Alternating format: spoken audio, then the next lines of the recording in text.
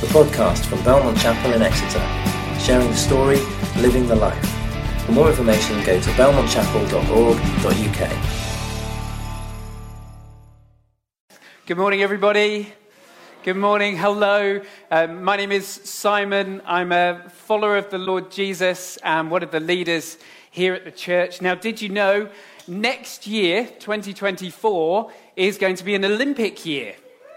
Paris 2024. And there's going to be some new events. There's going to be some new events at the Olympics next year. You will be able to see, if you're watching the Paris Olympics 2024, you'll be able to see rock climbing. You'll be able to see break dancing.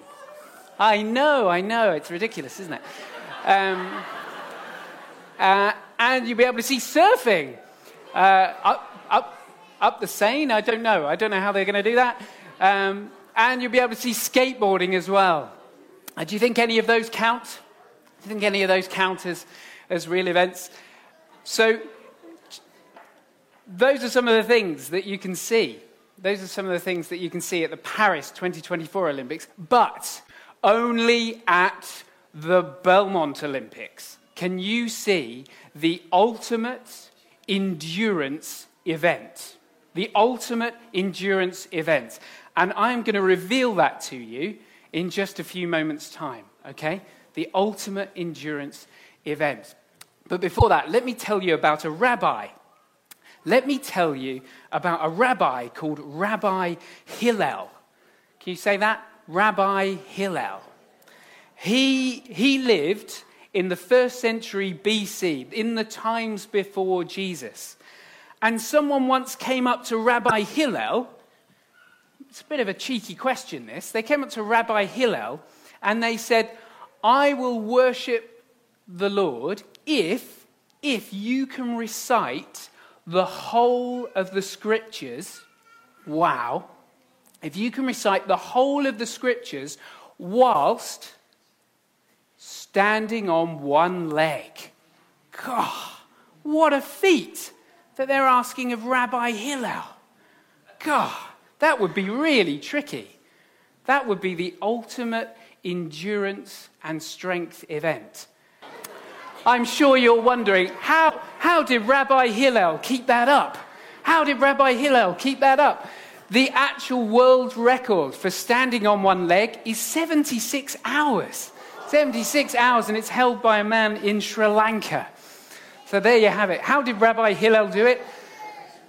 Well, he's what we would say, he's a bit of a cheeky chappy. He summarized the entire Bible. And here's what Rabbi Hillel said about the Bible. He said, when asked to stand on one leg and recite the entirety of the Bible, he said, that which is hateful to you, do not unto another.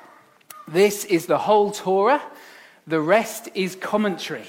Now go and study.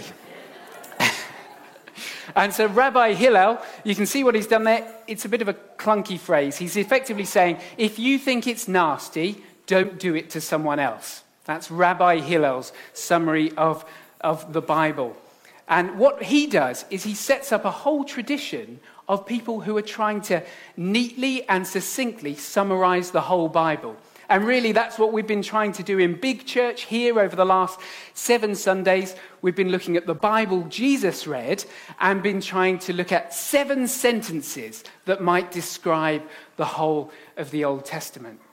Now, let me tell you, more importantly, let me tell you about another rabbi.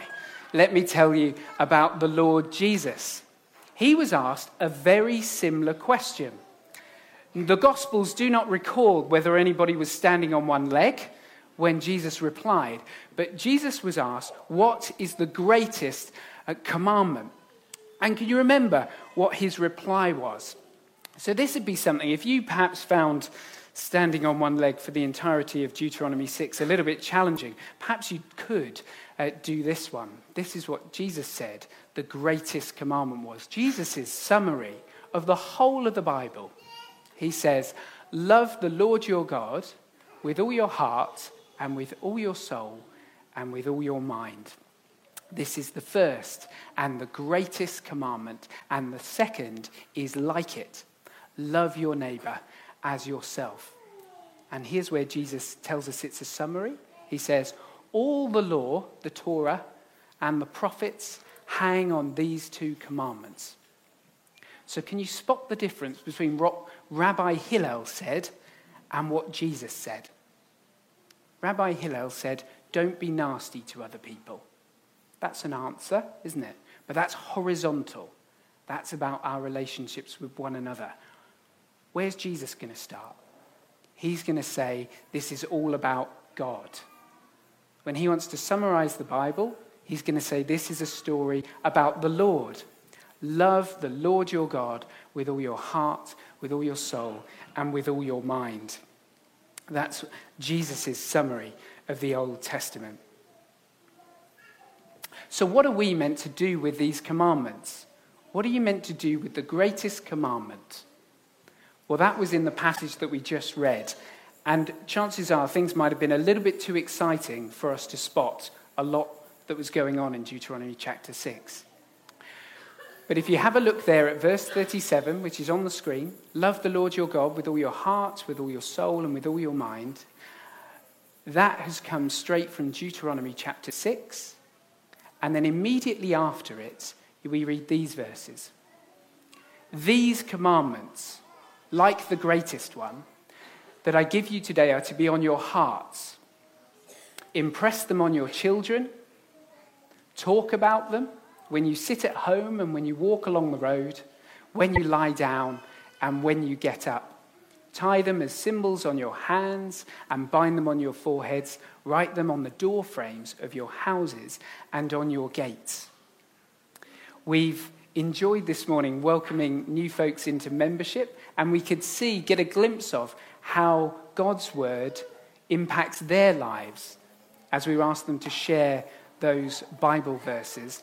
Or we could think about Amy's house that has in a prominent place in the house, some words from the Bible.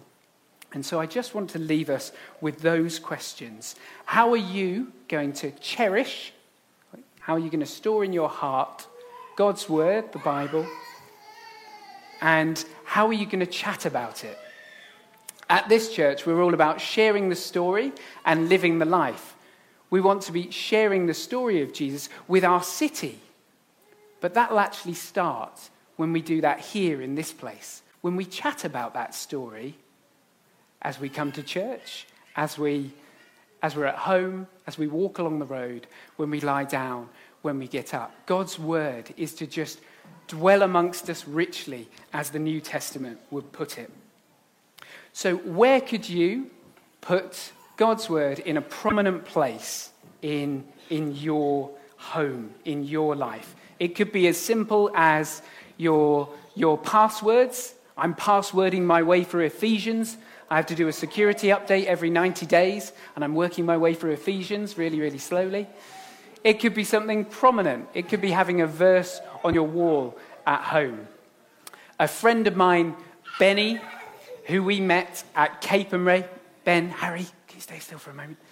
Who we met at Capernwray. He's an electrical engineer, and he had been struggling to speak to his colleagues and connect his faith with his life. His brother brought him a T-shirt that had a Bible verse on it. He's an electrical engineer, so he's a physicist. His T-shirt said, God said, and then it just had a load of equations. These are Maxwell's equations that describe electromagnetic radiation, so effectively light. God said, let there be light. And then suddenly, once Benny was wearing this T-shirt as an electrical engineer in his course, everybody wanted to talk to him about God's word and what that might mean to him, because he was connecting it with where he was in his day-to-day.